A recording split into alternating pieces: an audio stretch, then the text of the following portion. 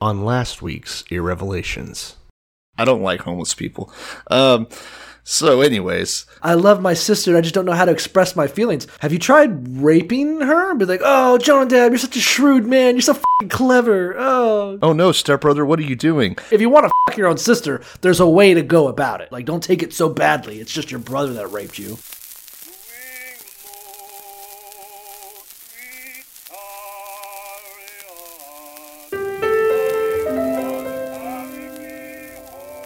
Before we turn to the word, I would like to say this. I can't be a big blessing to people if I'm poor and broke and depressed and I don't feel good about myself. Blessed are they which are persecuted for righteousness' sake. I believe in a literal, burning Bible hell just as strongly as I believe in a beautiful heaven. No, not God bless America, God damn America, just in the Bible, for killing innocent souls are in hell now, burning now. The Bible means a lot to me, but I don't want to get into specifics. And pray this simple prayer, Lord, speak to me. Why are you wearing a fucking pink, the shallowest V-neck I've ever seen? Like, why don't you just wear a fucking round neck, you fucking coward? Is it not a round neck? It's a round neck. No, that's a V-neck, but it's just so shallow. Probably a reference to your favorite kind of vagina. Extra shallow. Great content. Apparently there's been a massive leak of adult content from, what is this place called? OnlyFans? OnlyFans. What the fuck? Well, I mean, that's a good name, actually, if you think about it. OnlyFans. Yeah. I'm reading some. Whoa. Let me say, first off, let's cut the bullshit. You sent me this story, so I know what you're talking about, and I was reading up on it a little bit. Now, you didn't just send me a link to, like, the story from a news outlet. You sent me a link to Reddit's r/drama subreddit. Yeah, it's my favorite subreddit. Which I've determined is the trashiest place on the internet. That's my home. That's my favorite place. It's so shitty, dude. It is. Half of these guys are just people whining, or not whining, they're like gloating, rather, that, oh, this is what they get for expecting privacy. That's what they get. Okay, I want them to be shot and killed and be like, well, you should have lived in a fucking medieval fort. And no one would have thought to come shoot you. Yes, they deserve to die, and I hope they rot in hell. But the thing I like about our drama is I think it's not a liberal utopia, it's not a conservative utopia. It's just shitheads being shitheads, and that's where I see myself in. It's a conservative utopia. Anyway, they are all alight with a circle jerk over the fact that a lot of quote-unquote paid content has been released for free from OnlyFans. Not released for free, all right? Leaked. Whatever. Leaked. Yeah. No. Okay. Words mean things, Cole. Yeah. Right. It's a sneak peek release. Yeah. This is not viral marketing on account. Forcibly through theft. But I wanted us to wrap our mind around it today. Hey, this guy with a knife gave me a sneak peek of my blood last night. Is that how that works? It can be. If you want it to be. That's a glass half full approach. Yeah, I guess so. Yeah, I just thought it was interesting. Because, I don't know, it's the reason why I like our drama is that they just know when the shit's flying in both directions. Because so apparently Bro Bible, which, again, is another place I don't think I've ever been to. Have you ever been to Bro Bible? I just clicked on the link to it. Let's see. It sounds horrific. It sounds like my personal hell. I thought you went to FSU. I figured that would have been like part of the orientation. I am Reformed Seminole, sir. Okay. Let's see. What's the top story of Bro Bible? Remember when the New England Patriots came close to becoming the St. Louis Stallions in 1994? Yeah, great content. Great headline for the. Do you remember an NFL acquisition from the 30 years ago? We're just being shits. Oh no, sorry. Bro Bible is reporting that the story was leaked. They're not saying that they're not hosting it or something. I wonder where it's at. No. That's just where the news broke from. But anyway, the point is that a bunch of content from OnlyFans was leaked, and that the point is that the people whose content is being leaked, and I want to use that term, content. Their goods that they have produced as a sex worker class. Sure.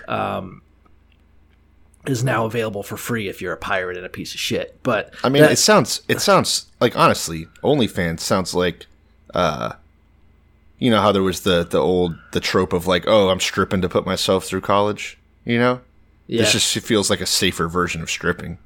Right? I think it's fine. I don't know. Have you ever? I mean, I'm not. I don't like it. Right? Like, it kind of gives me the willies. It's just something creepy about the whole idea of it. What, cam girls? Yeah, that's scary. That just feels like that's like how, I don't know, it makes me think of like Taken or something. Isn't that what that was all about? I don't think I would ever. I've never had any interest in paying for porn, but primarily because I don't know the what's available for free is I can't tell the difference. I'm not quite sure what the difference could be. It'd be like the guy that like pays for. You just don't have the acquired taste. For it'd be like stuff. Someone bragging that they paid for WinRAR. I'm like, okay, I get it. I mean, that actually is badass if you pay for WinRAR. Yeah, it is pretty cool. Keeping them afloat. And honestly, if you pay for sex workers, also very, very cool. Very cool. Very super cool. Like, I could understand paying for like a prostitute. I've never had the. How would I phrase this? The time part of my life where I would have paid for a prostitute, I couldn't afford one. Now that Convenient. Now that I can afford one, I go, I'm all right. I feel like your significant other wouldn't be. I'm in no position to pay for one. But if she were to die in a plane crash, I could understand it. Like, I order a pizza because I'm hungry. It's delivered to my door. It's convenient. I get it. Yeah, and just like pizza, there was probably some human trafficking involved to get it to you. Somewhere downstream, there's a 14-year-old Filipino girl screaming for help. Oh my God. You're not wrong. Yeah, That's the problem with prostitution, I think. That's the problem with pizza. It's the problem with Papa John's Pizza. We need to get Papa John back in the game. Get Papa John back in. Yeah, that guy. Speaking of prostitutes. I'm sure he's killed a couple. Is that libel? I don't know. It's my opinion. So, it's only libel if he can prove it didn't happen. And I saw the interview. That guy fucking kills prots. More than likely. I'll tell you right now. I bet he is the kind of guy that high fives with his buddies. They get their guns and they go on prot patrol. And they just. The least dangerous game. Half of them they practically kill themselves. They just show up, you switch the heroin for cocaine, and then they fucking put themselves out. Yeah, you handle it. Jesus. That's sad. Do we have a sex trafficking like abuse hotline that we can let's plug one at the end here just to make up for just to break even on this. I'm just saying the fact that these sex workers are complaining that their goods and services are being given away for free. Let's just understand this is the future Bernie Sanders wants. Yes, actually. That's why I'm voting for him. Hey, man. Speaking of, I know you didn't want to go to political, but Super Tuesday, 2 days after this thing. I have no idea what that even is. What is Super You don't know what Tuesday? Super Tuesday is? No. No. Well, I guess we're not going down that road then. It's like when most of the states vote in their primary. Something that I have thought is absolutely absurd that I keep hearing is people getting butthurt that Sanders is like the front runner and how they just don't want him to win. And a lot of people are like, yeah, but he's not even a real Democrat. He runs as independent. I'm like, well, if an independent is winning the Democratic primary, isn't that good enough? Like, well, yeah, but yes, he's winning all the votes, but not the way we want him to. Like, all right. Yeah. Also, I love Bernie Bros online. Yeah, I do too. I like the ones out there cyberbullying that everyone's sad about. Those are my favorite people. Yeah. Oh, America deserves better. We should hang you. You should be hung from a fucking tree is what I'm about. I want to reverse racism lynchings. That's what I want. I want fucking... Yeah, dude, I'm about it. I want pasty-faced, thin-lipped fucking white people from pepper trees, you know? Pepper trees. Nice. Yeah. I did. Do we have those in America? Yeah. What is a pepper tree? Sorry, that's the thing. Of all the stuff that you said that I'm going to get hung up on, that's it. I didn't know that was a type of tree. A pepper tree? Oh. Yeah. I don't want to get into it, but I think pepper trees are a great way to hang somebody. I think they're just built for it. Yeah? Yeah. This is like, I'm going to look it up. I don't want to You're going to be sneezing a lot, and that's going to break your neck? Shoot, and then you fall off the stool. That's that's what Robin Williams did. Huh. Pepper. This is good. This is good content. I just want to look it up. I don't know what a pepper tree actually looks like. I'll tell you what. I'm looking at a pepper tree right now. Where are they indigenous to? I mean, I guess they're the Southwest. I don't know. Okay. I have no idea. But I almost feel like I got to walk it back because I'm looking at the branches of this pepper tree online, and those limbs do not look particularly strong. I'm gonna say you have to go with an old oak tree. Okay. So if you're on Prot or Wasp Patrol, then I'm just gonna suggest you go with live oak. Live oak, yeah. Okay. Pepper trees would be better, like if you have a child to hang. Right. If you're going full BTK, maybe you can get away with that. Okay. That's just by facility. Well, so we provide that kind of advice here. So it's one of the tenets of our Bible reading is that we are as biblical as possible in the advice that we provide.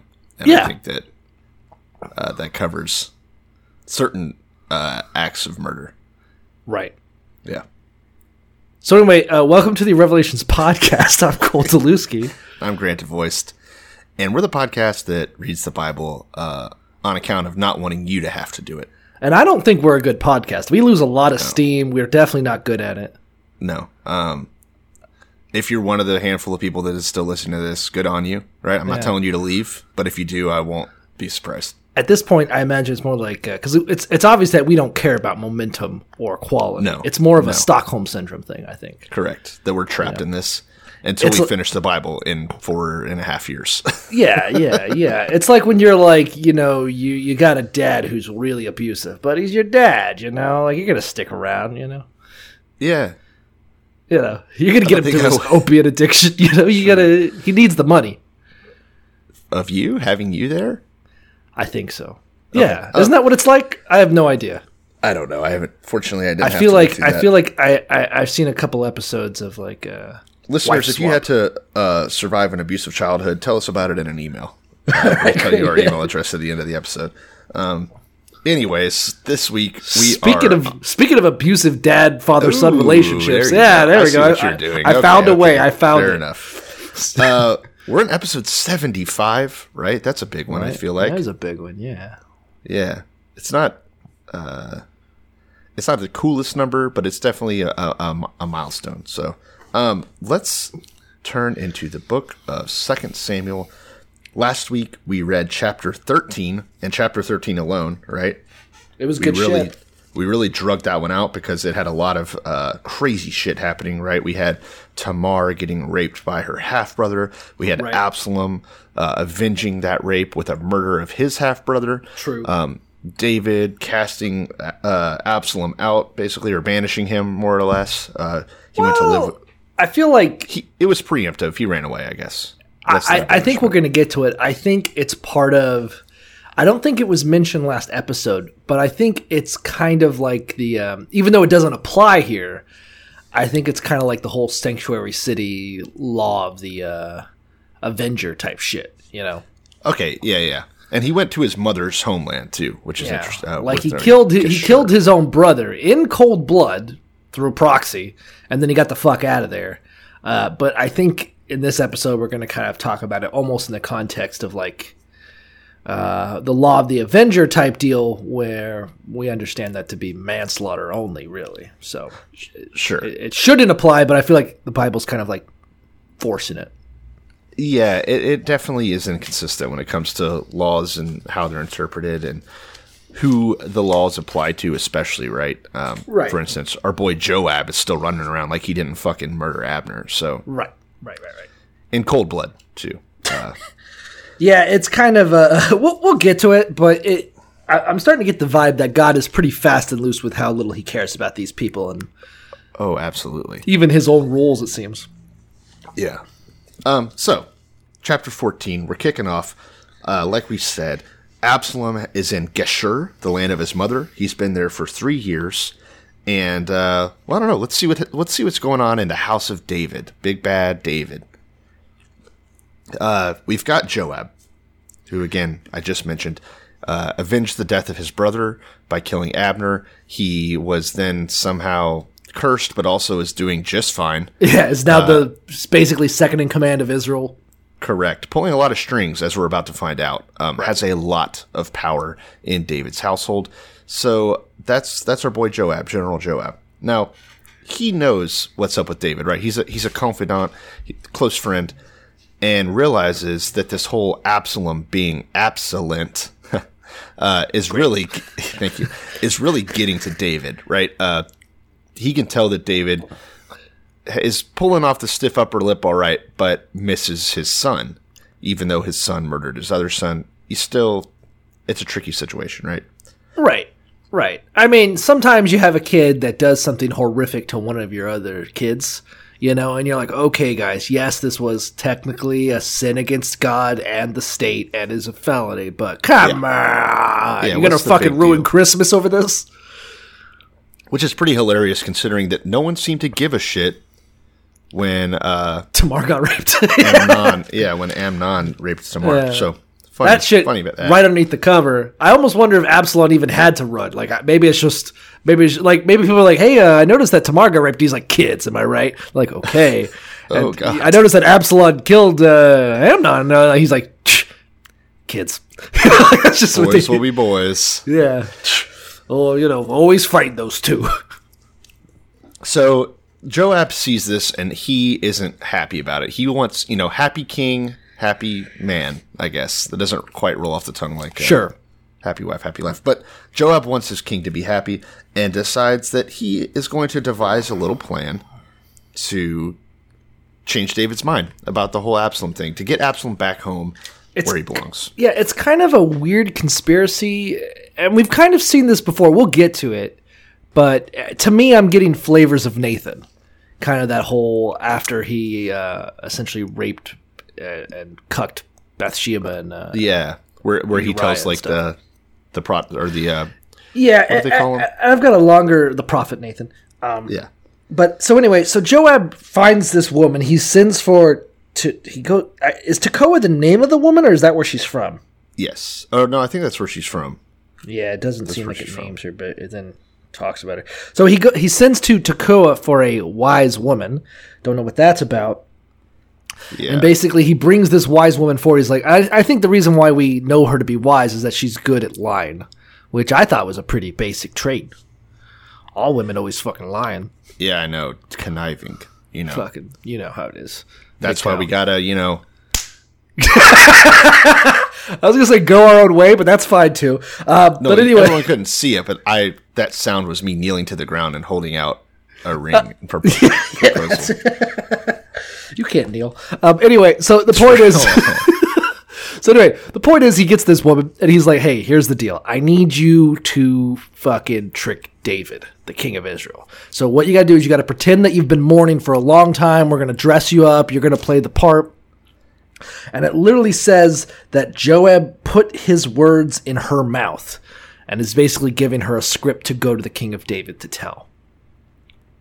Yeah. And what plays out next is very odd. It's very uncharacteristic of most of what we've been reading in the Bible.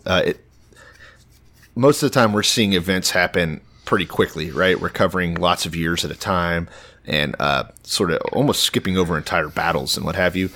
What we're going to see here is most of a chapter devoted just to one conversation. And we get into the nitty-gritty of the back and forth, the specific words said between David and this unnamed woman.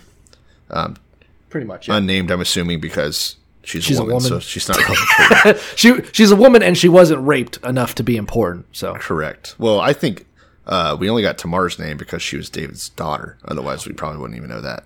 Well, okay, so let's think about all the women that have been raped in the Bible. We had what was her name? What was the sister of Levi and Simeon who got raped? Dinah. Dina. Yeah, good catch. Dina. We also know her name. Why? Because she was the only one that got raped and had to have a whole battle in her name. And we didn't know the other daughters, right? Because didn't she have sisters that we didn't know the names I of? think they mentioned that she has sisters, but Dina's the only one that's named because she's raped. Oh, shit. As we're thinking about it, I'm thinking that there's probably a couple of instances where the Bible uses women getting raped as excuses for violence. And excuses to give them names. Excuses to give them names, because we had... think about this. Potiphar's wife that Joseph was accused of raping but didn't rape, we didn't get her name because it was a fake rape. She wasn't... Yeah, it was a fake so rape. So the rules are specific. That's how you know it's Miriam's real. name. Miriam didn't get raped. Who the fuck is Miriam? His sister? Moses' sister. Moses' sister? I guess because she was kind of an alpha woman. Yeah, she was a top dog. She was the one trying to rape Moses' legacy. Nice. She's like, I'm gonna fuck. Anyway, this is why people come to our podcast. This is why people come to the podcast. But I mean, it just seems like it's like whenever the Bible's like, we need two people to fight. Have one rape a woman, like bingo, done. Yeah, stick them in there. Wartime. Now it's all oil, right? I miss the good old days. I miss the good old days where you took a leader's wife, you raped her, and you're like, now we're fighting Scotland or whatever. Okay, I'm not saying that I miss the rapes. I'm saying that I miss... I mean, that's a good... Times were simple back then. Bluebell was assaulted. Someone was disrespected. You fight. Right. Now it's like, I want to put the black stuff in my car. I want oil. Yeah, I miss... We ask ourselves, where have all the cowboys gone? Where are the Snowdens of yesteryear? Where was the time when days were simple, where you just raped a woman and then the whole nation got behind you? Don't say that. You know? Now we gotta have Pearl Harbor and 9/11 and shit? Yeah, it's some dumb stuff. Okay, so regardless, the woman's there. If Bush had really wanted a war, he would have taken Barbara to Kuwait. No, that's his mom. Laura's his wife. Jesus. Get your facts together. Different Bush. Oh. Okay.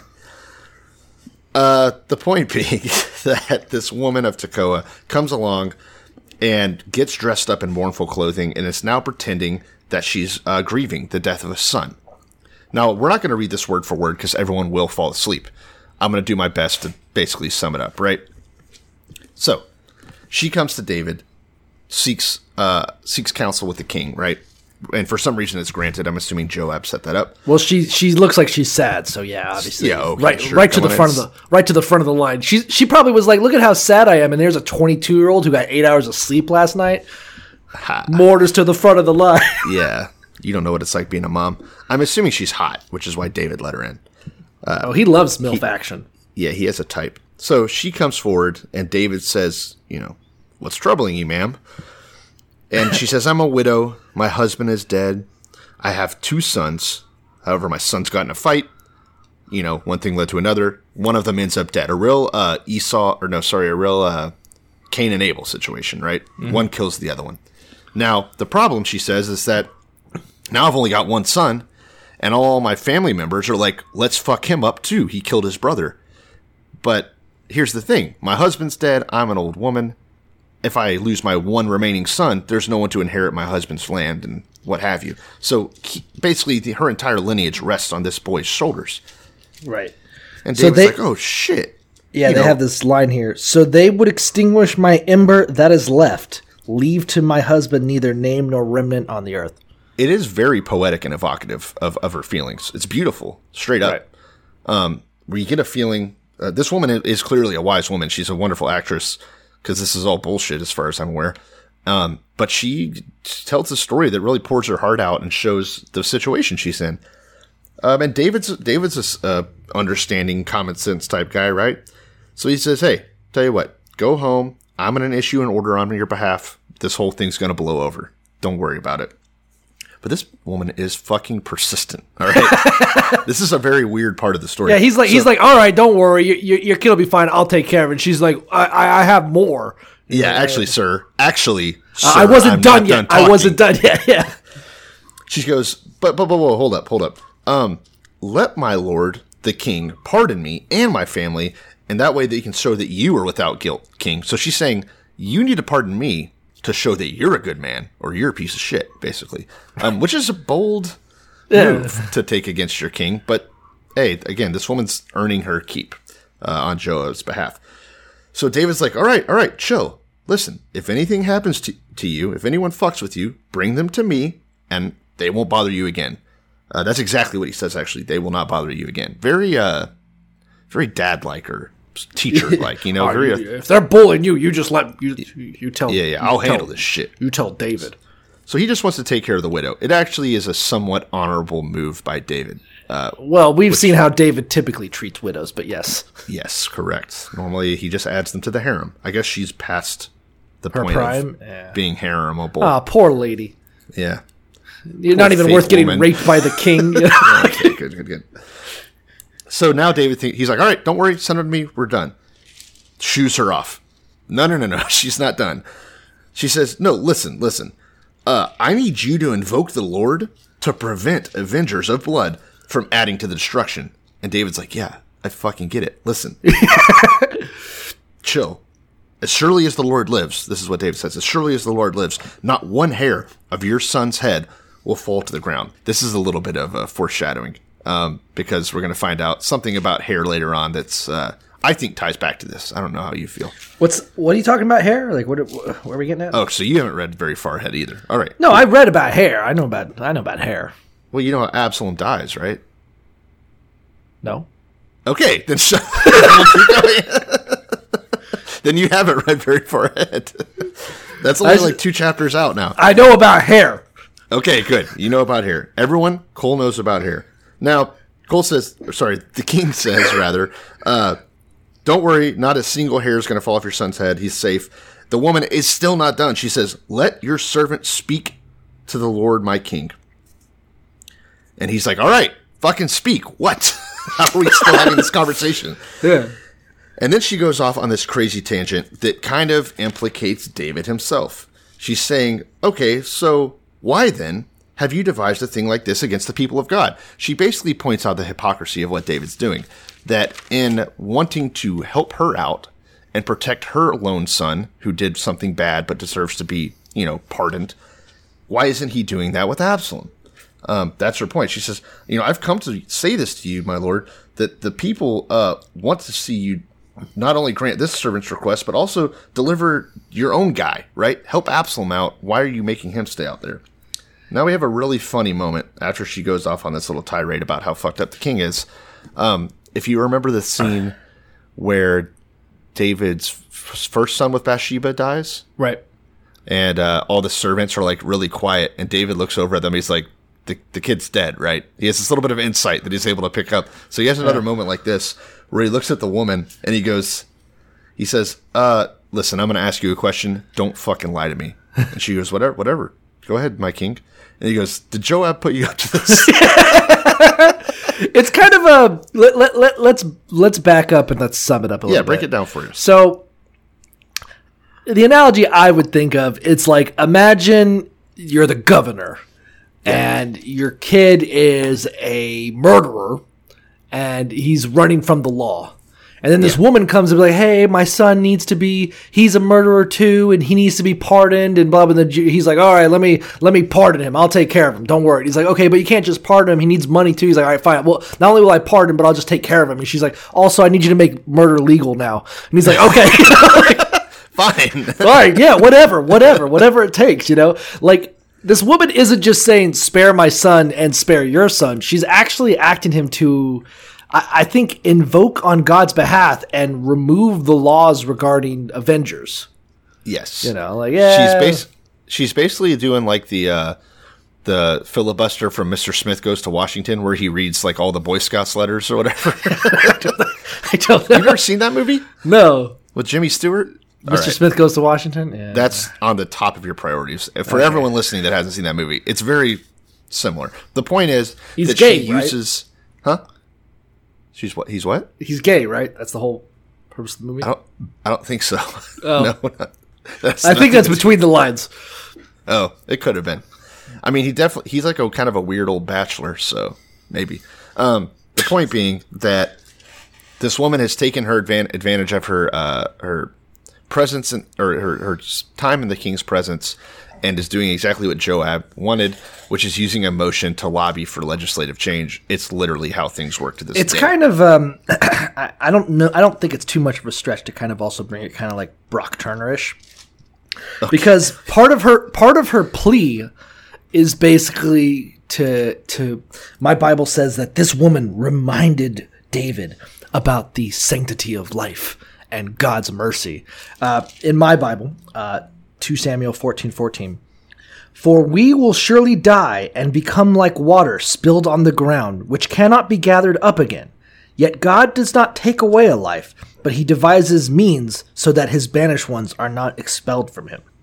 So basically she's like, listen, come on, life is super precious. As much as we may hate our kids, and they might do terrible things, like once, time is precious, and once our kids are dead, they're gone forever. So let's just cherish them while we have them, That's a good point, and something that I skipped over is that her appeal here is kind of to, listen, we know how much of an asshole God is, and even he gives us a way to work our way back into his love, which is, first off, blatantly false. Right? Yeah. Can we agree? Fucking yeah. Oh, his God mercy. Yeah, we've seen so much of that in the past. Unless you are part of the top 1%. Yeah. Only the top 1% are being taken care of by God, right? Like this guy is not looking out for the average peasant. Should Absalom really be held accountable for 20 minutes of mistake? No. Should Absalom really be held accountable for years and years of conspiring to kill his half-brother? No. Of course not. No, of course not. Of course not. Although I will say, just to go back to last episode, I think what Absalom did is 100% justified. Right? Yeah, obviously he's a murderer, but he's like a fucking Death Note murderer. A badass murderer. Sorry, Death Wish murderer. Death Note. Death Wish. Yeah. He's a good boy. Yeah. He's the hero of this story, just like Saul was of the last one. And just like David is. Say. Yeah, just like all the heroes of the Bible, flawless. Fuck David, dude. Absalom's the man. All right. So anyway, another interesting point, not to spend so much time talking about this little bit, but so essentially David is like, hey, okay, you're not really letting this drop. This is getting fucking weird now. Did Joab put you up to this? And she's like, you got me. And he's like, Joab, get in here. Get in here, Joab. You fucking rascal, you sneaky son of a bitch with your big old dick. Get in this room. Todd. It's interesting to think. I wonder, now granted this story is obviously made up, but would this have worked if Joab had just tried it himself, had been like appealed rationally to this side of David and be like, hey, look, imagine that there was a woman who lost, the way that Nathan did it, right? Nathan just used a parable. Nathan didn't actually have someone pretend to be the rich man in his story that took the sheep from the poor man. Right. He didn't have the poor man come in and complain about that. So parables used to work on David. Why? I don't wonder why if Joab's just not as good an orator. Well, maybe I just don't think Joab has the wisdom of God when it comes to tricking people.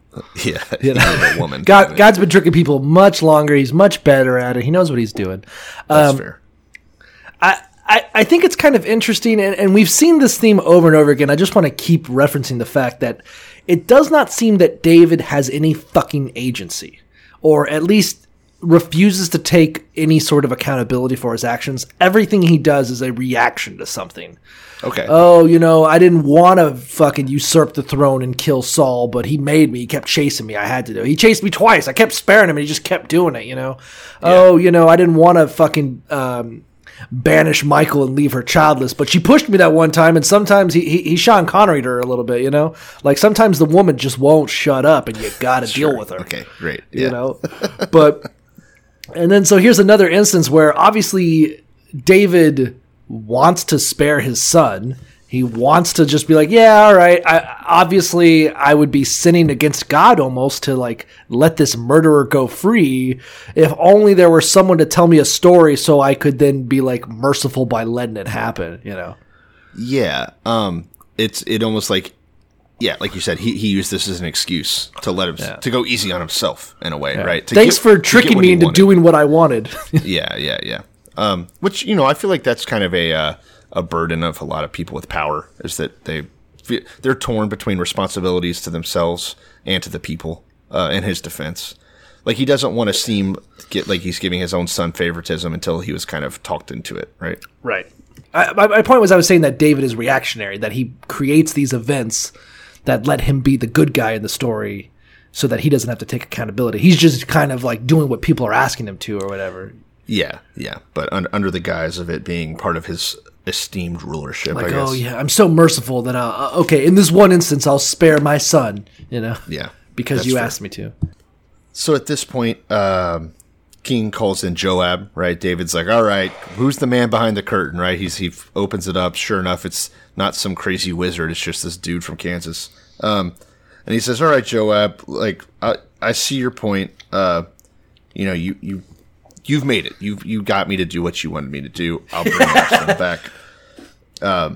And so Joab falls on his face to the ground to pay honor to David for doing what he wanted David to do. It's kind of a weird little circle jerk they have here. Thank you, David, for letting me trick you into sparing your son from his heinous crimes. Oh, right. So you're Joab doing me such a favor. Joab immediately rides off to Geshur and gets Absalom and brings him back to Jerusalem where he belongs. But David has a rule. He says he must go right to his own home, and I will not see his face, or rather, he will not see my face. So David doesn't want to actually have an audience with Absalom. He's not banished, right? He's allowed to come back to Jerusalem, but he cannot be in the king's presence. So it's kind of awkward, right? Yeah, I feel like it's like when you're like the head coach at Penn State and you find out one of your lower coaches is just fucking raping the shit out of an 8-year-old, and you're like, all right, I don't really have time for this. Obviously, I want to win some football games. Keep him around, but don't let him around kids so much, Just, not as much. Yeah, Throw him a bone. Throw him a bone every now and then. Yeah. No man's an island. But man's got to eat. But the point is you're like, yeah, technically, I want things to kind of return to normal, but I kind of want to keep an eye on him, More or less. So now let's talk a little bit about Absalom. The Bible tells us that in all of Israel, there was not a man so highly praised for his handsome appearance. So this boy is a fucking snack. Why do we keep hearing this shit? Why is it such a fucking common thing? I never heard about how hot Moses was. Wait. Why are the priests who are writing in this time period obsessed with the physique and natural how hot these boys look? These boys? Yeah. I don't know. That's a very good question. You never see that in religion. You never see people just fawn over young boys' good looks. You never see that. Bizarre. It's just like, let's talk about it. Let's talk about his hair. All right. This guy is so praised for his presence. From the top of his head to the sole of his foot, there was not a single blemish on him. And fun fact, little trivia for you here. Whenever Absalom cut his hair, which he used to do once a year because it got too heavy, he would weigh it, and it always weighed 5 pounds. Now, this is roughly twice the amount of fleece and weight that we get from a sheep when we shear it. So he is literally twice as efficient as a sheep at growing wool on his head. But only in the one patch of his hair, Yeah. I did as much math as I could. That could be up to 30 times the speed of a normal human's hair growth. Huh. Depending on like density and shit. My Bible states that again, just trying to cover its fucking tracks. They're so fucking they're so apologetic bullshit. But my concordance is stating that. So technically, this would be 200 sacred shekels would register about 5 pounds. This seems unlikely though, so we can assume that the weight of the royal shekel was not known and was considerably less valuable than it was at the time of the writing. Like the apologists I found online said that it's probably because he had a bunch of like oil and perfume and glitter in his hair. Okay, he's a stripper. Cool. It's just like, goddamn. I guess if he had dreads, I don't know. Who fucking knows? I don't care. I hate how much. Absalom why now. dude? What are dreads? Like, this is a legitimate question. I see them all the time in I think it's just the natural state that our hair will kind of go to with natural oils and like dirt and shit getting in it. Just fill it up with it. Yeah. It looks like it could weigh. I've seen some fucking ghouls walking around downtown Orlando with some long ass fucking dreads, and I go, that looks like that could weigh a couple of pounds. Actually, that could weigh 5 pounds, but it probably took them years and years and years and years to do that. Not 1 year. Not 1 year. True. Fair. But it's really important that we know that all the people at this time, it was just a succession of fucking hot dudes. Moses probably looked like shit. Joshua, garbage, probably, you know. Moses, I don't know, man. He was raised like a prince. I bet We he never was hear about how good. fucking hot he was, but all anyone can talk about is how Saul, David, and Absalom fucking wreck. That's true. And obviously Maybe David's not missing any female companionship. Yeah, that's true. That's true. He's a I heard pretty boy. Amnon fucking slayed. Oh, no. I don't know if that was on account of his beauty. His Who kids fuck, all right? That's all I'm saying. I'm gonna go out on a limb and say, I think that Absalom probably got all the looks from David. Amnon probably didn't have any. That's why his sister didn't want to have sex with him. Some fucking Count Do you think that Absalom was fucking her? No, I don't think so. I think so. All right, okay. Shit, that's two libel suits coming our way from this episode. All right, continue. So anyway, yeah, Absalom's super fucking handsome. He has super long fucking hair, and everyone loves him, and he's got long hair. Hooray. And we find out that he has had 3 sons and a daughter. The daughter's name is Tamar, and she's hot as hell. Yikes. Uh-oh. Cool. That's not good. Yeah. If my name was Tamar back in the day, I would cut my face up. Like, nobody. I'm Probably damaged. Probably it will happen on its own. Someone will find you. Someone will cut your face no. up. Yeah. So he lives in 2 years. He lives in Jerusalem for 2 years without ever seeing the king's face. So adding it up, that's 3 years in Geshur, banished, and now 2 years in Jerusalem, acting like he's not there because his dad is a fucking weirdo. Mm-hmm. So finally, one day, Absalom sent for Joab in order to send him to the king. But Joab wouldn't. Not even Joab would go see Absalom, right? Not even the king's right hand He's a persona non grata, you know? Like, yeah. But it's fucking crazy because Joab put in all this effort of getting a fucking actress from Tekoa or whatever. Like, he did so much effort to get Absalom back to the city. Well- And I was like, fuck you, kid. Well, I mean, I think we can understand that Joab's whole point of view was he was trying to help David. And obviously, David is like, all right, bring my son back, but like, I don't know, we can't be seen together. It's too fucking weird. So maybe it's just, maybe David comforts himself that, all right, yeah, my son is technically a cat murderer, but, you know, or something. But I'm going to bring him back, but at least he's going to like, I can't keep him too close, you know. Sure. Keep my weirdo murder son in the city. I like that, but I don't want him fucking. Yeah, that up way my you just photo can ops. kind of have your spies watch him and stuff. Yeah, you know. It really, here's what it does for me. Considering what's about to go down, it makes me very suspicious of everything David's doing and of the entire story. Right? That he brought him in but didn't show him any love. That it seems very political and nefarious. That he brought him from a foreign state where he was having power with his family, where he was basically safe. Yeah. With So the it's- king that he is a blood relative of. Correct. Huh. Think about it. As usual. Think about it. That's all I'm saying. David's shit is weird. Ancient aliens. So he's there. He sends for Joab. Joab says no. So he sends a second time. And then he said to his servants, look, Joab's field's right over there next to mine. And he's got barley there. Go set that shit on fire. It's such a fucking. It's definitely like Daddy won't pay me enough attention, so I lit his Mercedes on fire. Now he has to come see me. You're like, yeah, all right. I mean, Joab almost deserved it. Yeah. But because, listen, it works. So the next sentence is, and so Joab went to Absalom's house. Hey, what the fuck? You can hear me now? You got your attention now? Yeah, like I just love Joab be like, hey man, what the fuck is your problem? And Joab's like, hey, okay, so why did your servant set my fields on fire? And Absalom says, look, I sent for word for you to come to see me, and you wouldn't do it. I want to know why you brought me here from Geshur. It would have been better for me just to fucking stay there. Now I don't even get to see the king's face. I'm just walking around feeling all guilty. Let him put me to death. Let the king kill me if he's going to treat me like this, you know? And he has a point. It's very, for years. Imagine for 2 years, right? You're kind of happy in Geshur, I guess. He's had kids. He had fucking 4 kids in 3 years. Yikes. Right. Dude, I don't even want to think about that sort of math. But now he's back home. It's been 2 years, and he thinks that he's going to be coming back, presumably to, like, open arms. Because let's face it, he did the right thing. He killed a guy that needed to die. But no, everyone's still treating him like shit. And frankly, I'm about to break. You know, in the words of, I think, Limp Bizkit or somebody. I kind of almost get like a Billy Madison vibe where he's like, why can't I run the company? He's like, because you're a fucking jerk off, man. Like, can't you just stay in Jerusalem, be a rich fucking guy living in the city? Why you got to push so hard? You're obviously a fucking retard. That's the problem. He's not. He's awesome. He's handsome as shit. First off, that's all I care about. Yeah. That's whenever I look for kings, right? Yeah. That's why I'm voting for Mayor Pete. You, me, and God. All we go. Who's got the tightest ass? Exactly. But for whatever reason, they don't want to do it. So Joab went to the king and told him what Absalom had said. And the king finally, after years, summons Absalom. He came in and bowed down with his face to the ground before the king.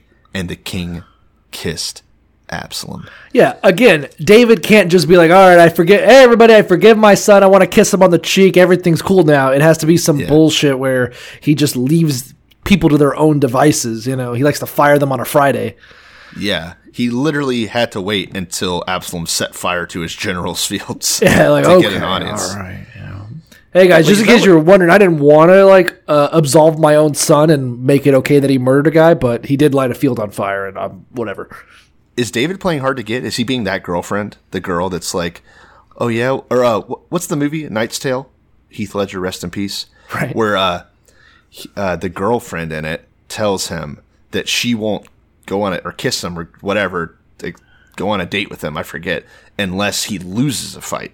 She's like, everyone else is saying they're going to win a fight for me. I want you to lose one. So like David's like, oh yeah, I'm not going to listen to you until you burn down my fucking general's field. Like, he wants something bad to happen to prove that you care, you know? I got kind of like the neglected shitty son, you know, who crosses his father, and now he's like, now I'll never see you again. And now he's like resorting to like lighting fires and acting out in school and just doing anything for attention.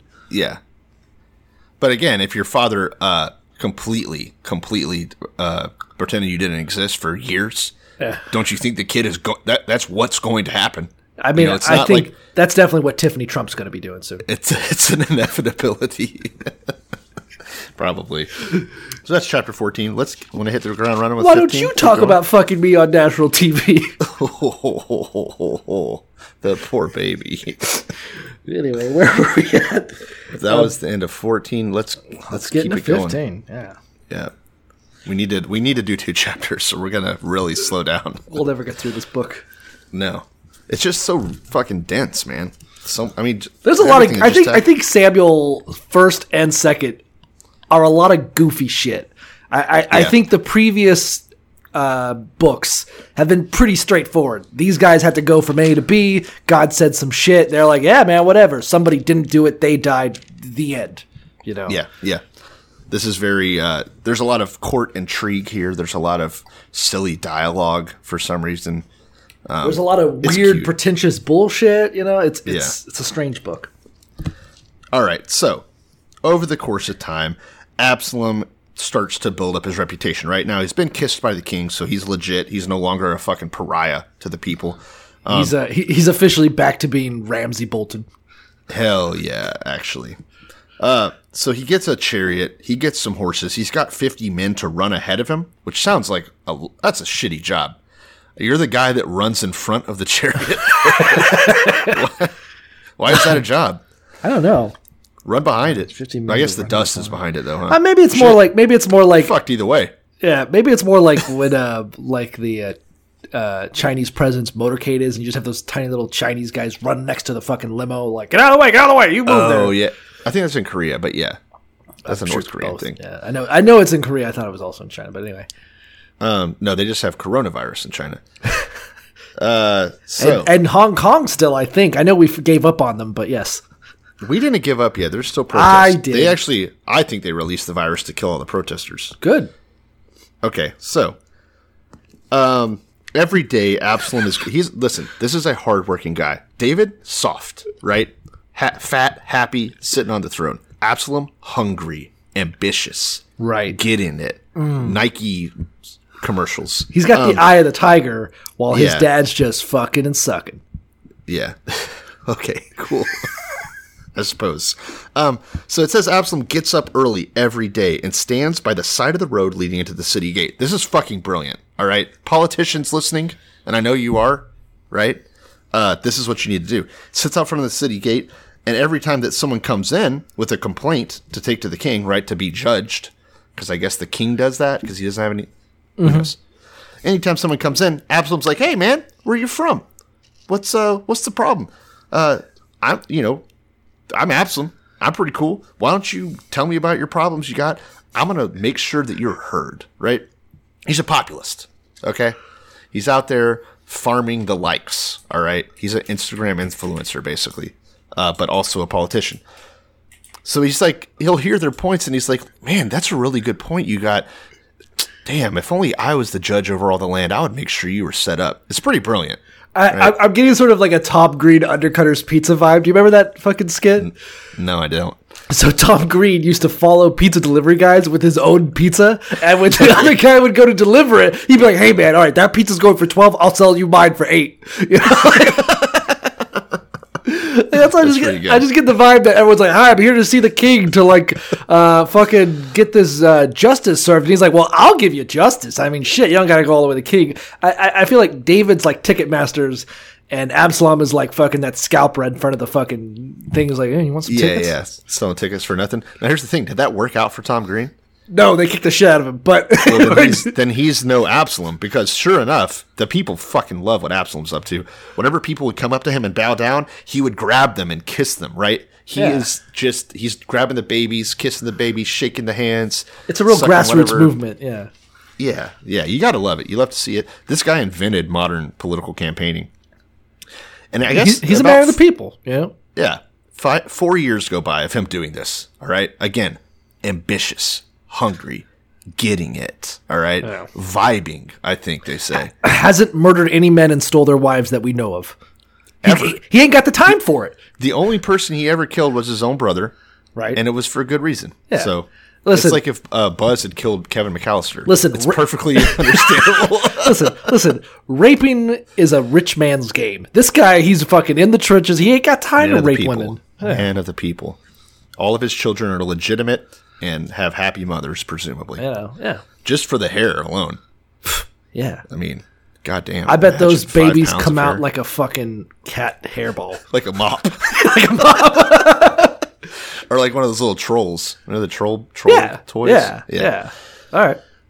So, 4 years go by of him doing this constantly. And he goes to David, he goes to his dad, the king, and he says, "Hey, do you mind if I go to Hebron? I made a vow with the Lord, and there's this whole... Don't worry about it. I got to go to Hebron." Basically, he's like... He's got complicated. He's got this big old... I mean, it is kind of funny, like father, like son. Like, he's like, "Hey, I have to go to Hebron." And he's like, "Why?" And he's like, "Oh, trust me, I don't want to go to Hebron. I just have this weird fucking circumstance where I have to." Specifically, he says that I promised God that if God let me go back to Jerusalem, I would go worship in Hebron. This sounds like a lie.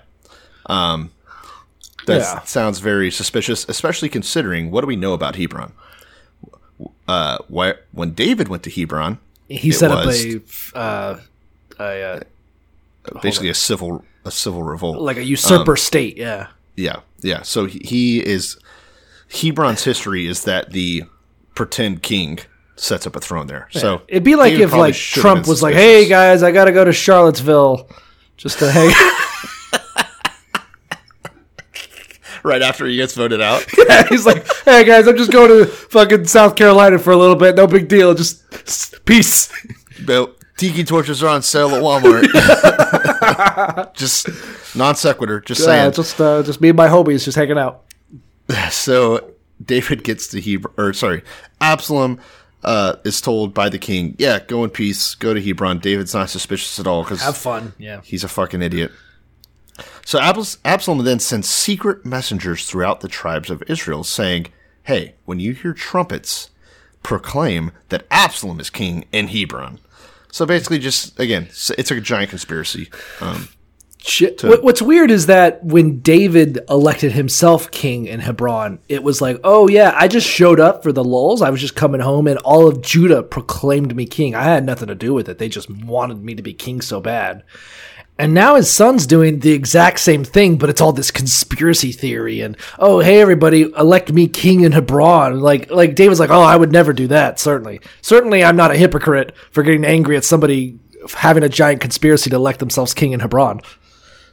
Yeah, this is all starting to build up to to be a little bit suspicious, but also I think it's supposed to send a message. There's a moral to this story that we're going to get to, not until probably next episode. But okay, I just imagine like him like catching him and was like, "Where did you learn?" He's like, "I learned it from watching you, Dad." Yeah, I mean, really, this is his dad's exact story. Absalom's just prettier, honestly. Is Absalom prettier? Everyone says David's fucking hot. Dude, did it say that David, and I quote, "From the top of his head to the sole of his foot, there was not a blemish on him"? It is true. No, you know what I was going to say? I do remember that we talked about how Joseph was hot as shit. Yeah. Yeah, that's true. I guess it's a common thing. Oh, dude, Joseph was fine, dude. Oh, yeah. Yeah. So Absalom gets up there, right? He sends out his secret messengers. 200 men from Jerusalem go with him, which isn't a lot, but whatever. They were invited as guests and went quite innocently, it says, knowing nothing about the matter. I don't know if I believe that, considering that Absalom's sending out secret messengers. Yeah. It's very inconsistent. So Absalom gets up there. He's offering sacrifices, but he also sent out for Ahithophel, the Gilonite. Yeah, you got it. So this is David's counselor. So he sends a message to David's counselor, Ahithophel, and says, "Hey, listen, bro, we got a conspiracy." And sure enough, David's counselor's like, "Yeah, fuck David." Which is interesting. This is like one of his right-hand dudes. Apparently is all about joining up with Absalom. I'm kind of getting like a Mad Men vibe when they're like, "Hey, we're getting sold out." And he's like, "Hold on, let's just form our own company and take all the best sales guys and writers and take them with us when we go." Bada bing, bada boom, yeah. Cooking with gas. Like Absalom's leaving and he's taking one of his own father's trusted counselors. Like, "Hey, we're going to set up shop in Hebron and I want you to help. I'm going to put you in like a senior role." The secret to Ahithophel's success is that no one can say his fucking name. So no one talks shit about him in court. What are you gonna say?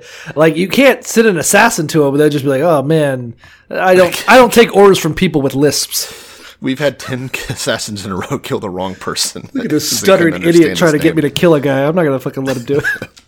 I have standards. So the Bible tells us that the conspiracy grows and Absalom continues to gain followers for his little insurrection.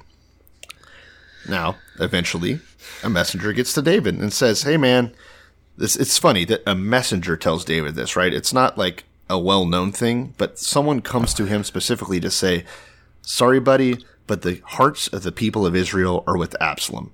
So the tide is turning officially, right? It's not just some little grassroots movement anymore.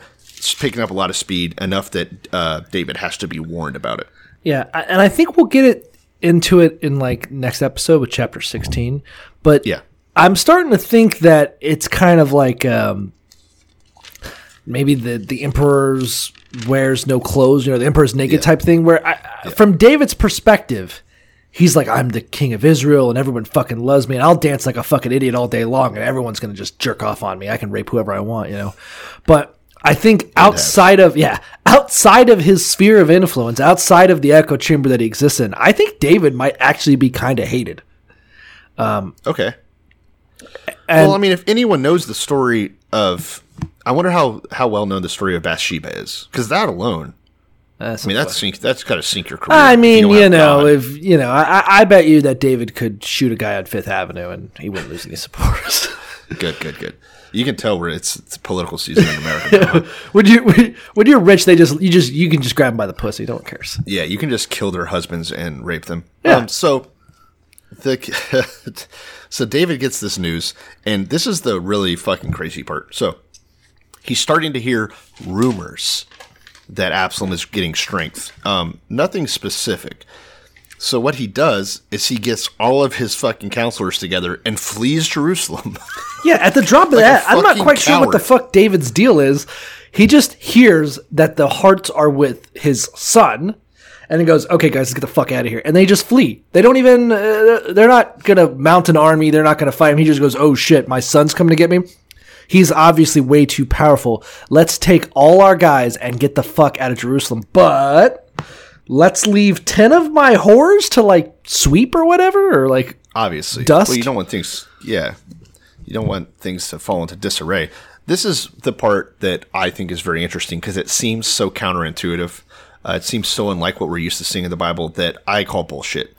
Assuming that this is all written actually about a real person that is David, this is obviously a ruse or used to maybe cover up something more devious that he actually did. Or that David just has so many whores that he can afford like a contingency class. Like, you guys are the whores that stick around as I run for my life.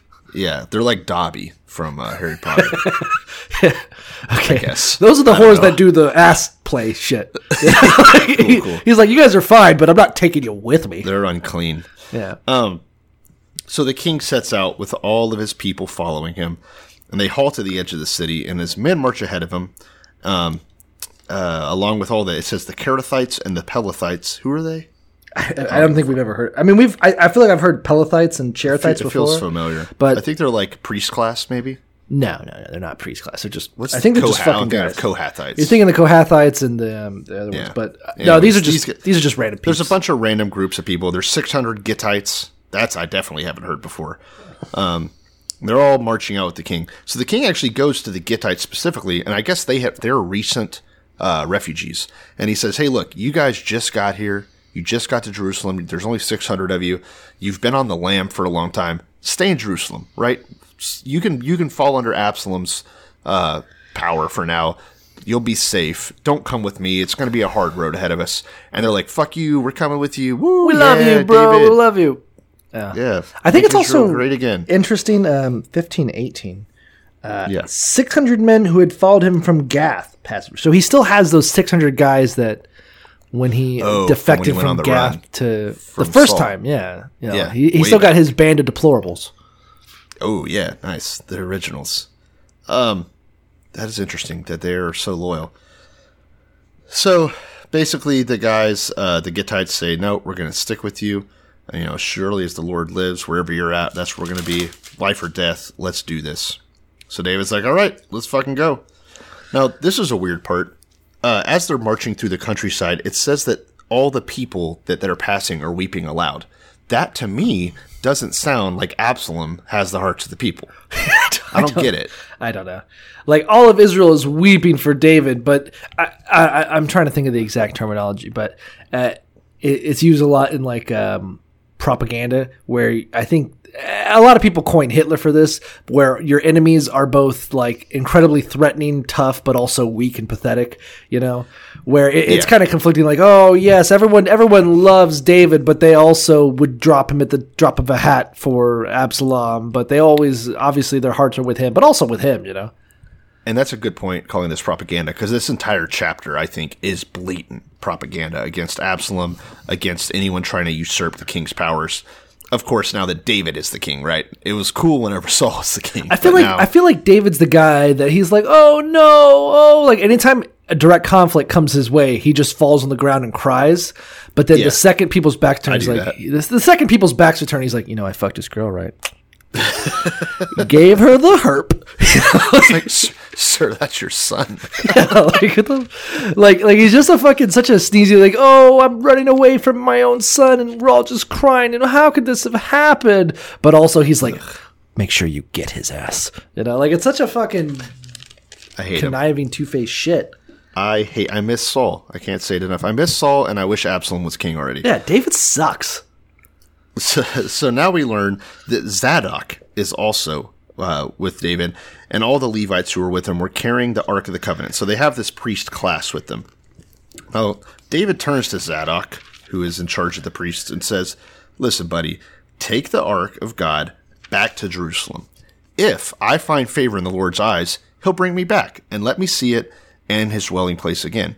But if he says I'm not pleased with you, then I'm ready. Let him do to me whatever he seems fit." So this is kind of a weird thing where God's been completely out of this story since we started reading that today, box right? is fucking empty. I'm just saying no, but I mean, God, we're almost done with 2 chapters for today. I don't think we've mentioned God at all. No, and we haven't really mentioned God.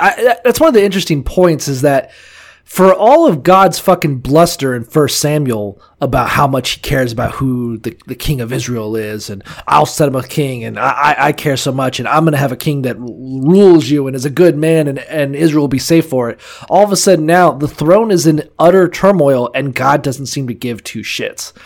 No. So David is trying to get some God, air quotes, God on his side, right? He wants a sign that I'm assuming if it hadn't gone the way that he wanted it to, he would be like, well, that just means God wants this, whatever. Best 2 out of 3. Yeah. So it's kind of funny that though God wasn't consulted before he left Jerusalem, God wasn't consulted about him bringing Absalom back, God wasn't consulted about kissing Absalom, God wasn't consulted about anything. So it's weird that now suddenly he's back on the menu. I think the difference is, so in the Bathsheba incident, Nathan tells David, hey man, you fucked up. God is pissed at you and you're going to be punished for it. And the first thing he does is start killing one of David's sons. And the way David responds is by trying to be like uber humble and trying to do what he thinks God would want. Contrast it to Saul when Samuel's like, hey man, you fucked up. God's going to punish you. Like Saul was like, well, I'm just going to clamor on his dick as much as I can. I'm going to work extra hard to get God's favor. Yeah. Aggressively almost. So it's almost interesting that both David and Saul pissed off God. God sent a message like, hey, you fucked up. And it seems like David learned from Saul and is still trying to, they're both, it's like you're dating this guy. And he's telling you stories about his crazy fucking ex. And you're like, oh, yeah, well, whenever they would fight, she would lick his ass. And he hated her even more.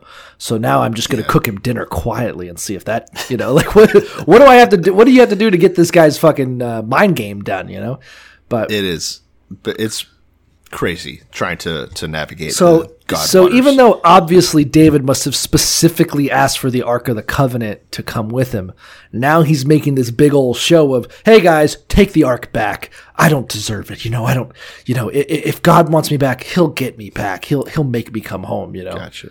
So you think it's just like him playing at humbling himself before God and the people, which more would so be like the third time he's done it. He did it when his kid died. Remember when they were like, "Hey, it seemed like 8 seconds ago you were all butthurt about your kid dying." He's like, "Yeah, well, I thought God might care, but he doesn't." So a true sociopath. Yeah, a true sociopath. He's doing this big old show where he's returning the Ark of the Covenant like he gives a shit, but he don't. It's just all fucking bullshit. We need a special episode where we go back and read all the major characters' names and assign something different from the DSM to them. Something other interesting, my concordance specifically states that another reason for it could be that before Saul, sort of around the time of Eli, there was that when Eli died, that was sort of predicated on the fact that the Israelites tried to steal the Ark of the Covenant to take to battle to force God's hand. And sort of the message from there was, hey, if God's not with you, he's not with you. You can have the Ark of the Covenant all you want. It's really just, personally, probably the best bet is to leave it wherever you found it. If I were David, I'd be thinking, let me just leave the Ark of the Covenant right next to the throne. And if my son comes home, it's like he's sitting there and he sees the Ark of the Covenant, he's probably going to get kind of curious. He's going to probably take a peek, and then I'm back being king, baby. Ba-boom. Yeah, use that as like your secret weapon. I like it. I'd put it on like a doorway, and then when he opens the door, the Ark opens. Falls on him. Got him, bitch. Yeah. I did that to my sister once with a cup of water over the doorway, but it fell on my dad. He beat the shit out of me. Yeah. All right. Sorry. I had to just give you a peek into my life. So now let's talk about what happens. Zadok indeed listens to David, takes the ark back to Jerusalem, where it will stay, and David, in the meantime, walks up the Mount of Olives, weeping as he went, his head covered and barefoot. So again, the same act that he did with the dead kid. Yeah. Him and his interesting little facts about Mount of Olives. It's going to come into play a lot later in the Bible. It's the place where Jesus, A, gives his first sermon, B, is betrayed and captured by the Romans, and C, later ascends back to heaven. The more I read this, the more I'm also kind of comparing him to Saul, is that Saul was generally very much tormented over the fate of Israel. Like, we had many instances where, like, he's like, oh shit, the Philistines are coming, and he would be, like, physically sick over it, and would just be wallowing on the ground, and would be like, Saul, are you okay? He's like, oh fuck, they're gonna kill us all. And I'm like, oh.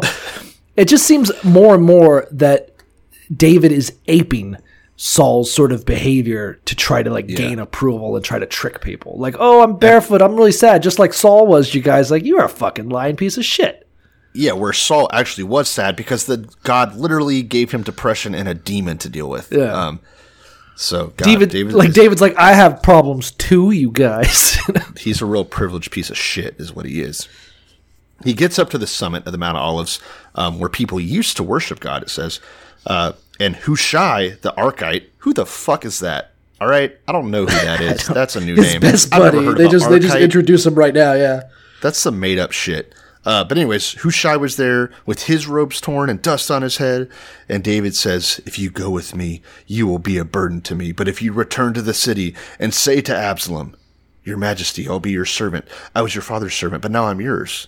Then you can help me by frustrating Ahithophel's advice. So basically, David is still playing the sad boy, but he's like, so I'm really sad, but I have an idea for how we're going to fuck up Absalom. So it just shows how fake all this shit is. Yeah. He sees his best friend, one of the guys he can trust, like, hey man, I just realized you should just go back to Israel and help trick my son. Double agent style. Yeah. So yeah, really fucked up that's what he's thinking about while he's supposed to be mourning. I don't like it. Yeah. So basically, what happens here? You pick it up. I'm lost. 1 second. Yeah, and then basically also it kind of, he's like, hey, I want you to go talk to my son, give him shitty fucking counsel, fuck over the other guy that already betrayed me, and also, Zadok, the guy I specifically sent back to Jerusalem, I want you to use him as a fucking messenger to secretly tunnel messages to me. So you're going to spy on the king, or not king, but Absalom, and you're going to use Zadok, the guy I just sent back to Jerusalem mysteriously to prove my worth to God. You're going to talk to him, and his sons are going to start funneling information back to me. Basically making a spy network, more or less. So within sentences of learning that David is doing this great act of humility and playing the sad boy, we find out that it's all actually just fucking intrigue. Yeah. That it's him trying to fuck up his own son, who didn't even threaten him, as far as I'm aware. To me, it's he just fled from for no reason. To me, it's kind of like lifting up the hood on like the first parts of 2 Samuel. Like, it just seemed like, oh, David just fell into the kingship and he didn't even want it. Yeah. And now that he's like actively fighting his own family for the throne, now you start to see like back to his old routines. Like, okay, I'm going to put these spies in there. I'm going to set he's up like a fucking weasel, man. Yeah, he's a fucking sneaky son of a bitch. Yeah.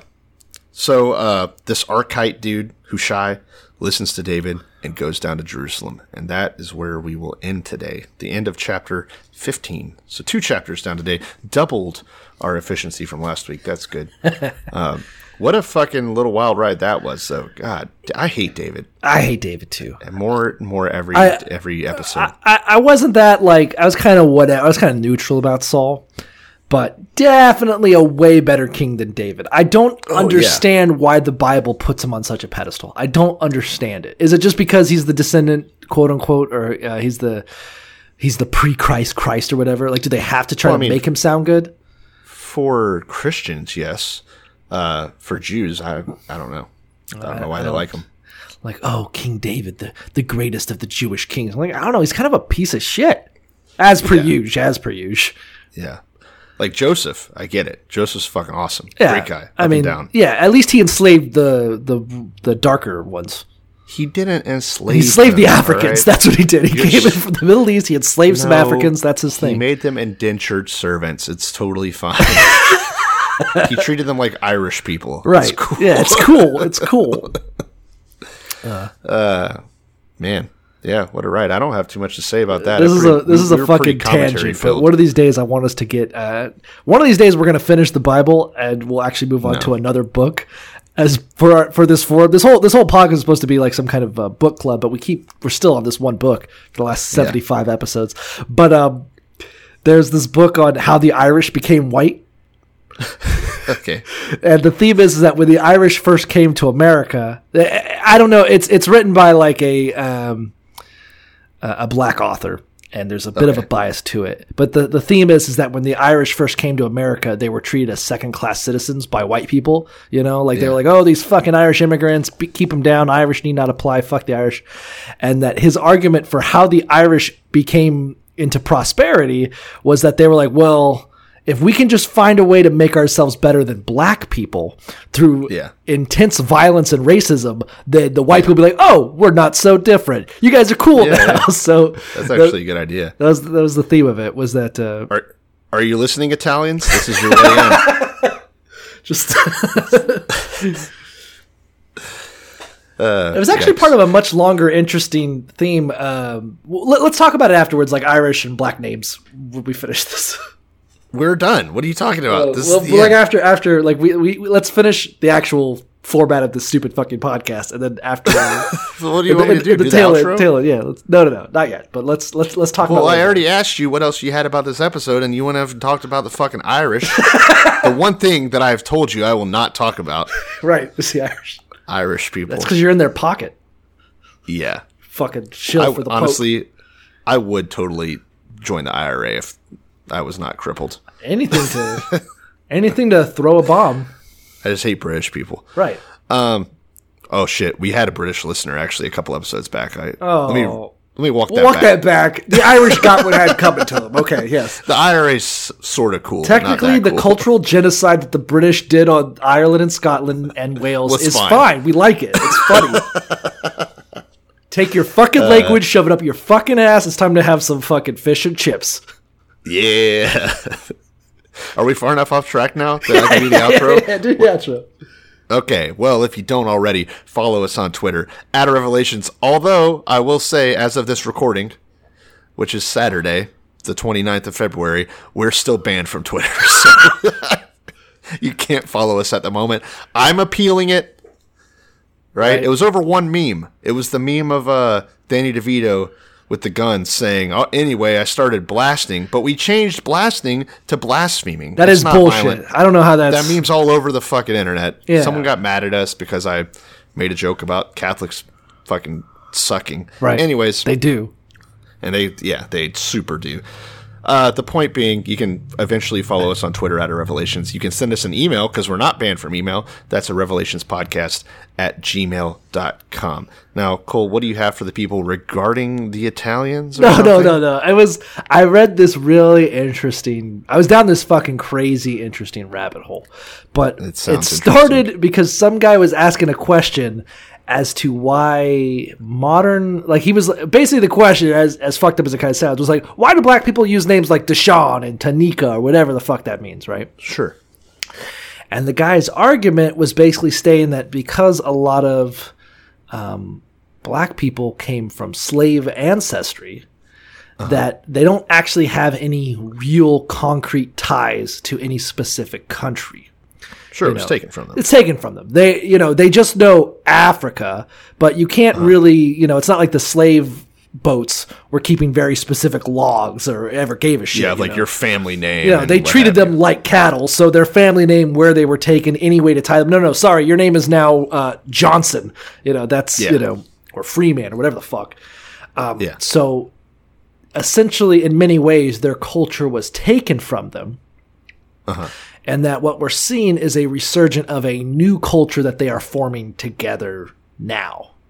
Yeah. And so that the names we're seeing, the maybe the differences in the way, they talk or their clothing or whatever, those differences are sort of just in any time you ever see a people creating a culture.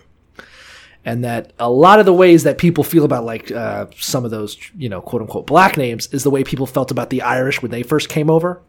Really? They'd be like, what the fuck is this? This guy's name is Seamus? Get the fuck out of here, like Saoirse Ronan? Yeah, get the fuck out of here. What the fuck is that shit, And that it's just, it's different because it's new. It was just a really interesting tangent on kind of like the way that we treated the Irish. I say we, I'm Mexican, so my hands are fucking clean. But yeah, you guys did lots of nice things to the indigenous people of Mexico, as far as I'm aware. Yeah. Yeah. But hey, we were the indigenous people getting things done to us. Like, yeah, I guess. I'm basically Elizabeth Warren. You know, I got to fucking. Okay, good. Anyway, but I just thought it was an interesting kind of perspective on it. That I guess the way that America treated the Irish was pretty fucking rough. And alleged this other book was, they just knew how to be more racist than everybody else, so they're cool now. All right. Well, there you have it, folks, from the mouth of Pancho Villa himself. Hey, I've seen Desperado like 8 times. I'm basically You're good. I'm basically Vincenzo Fox. You know?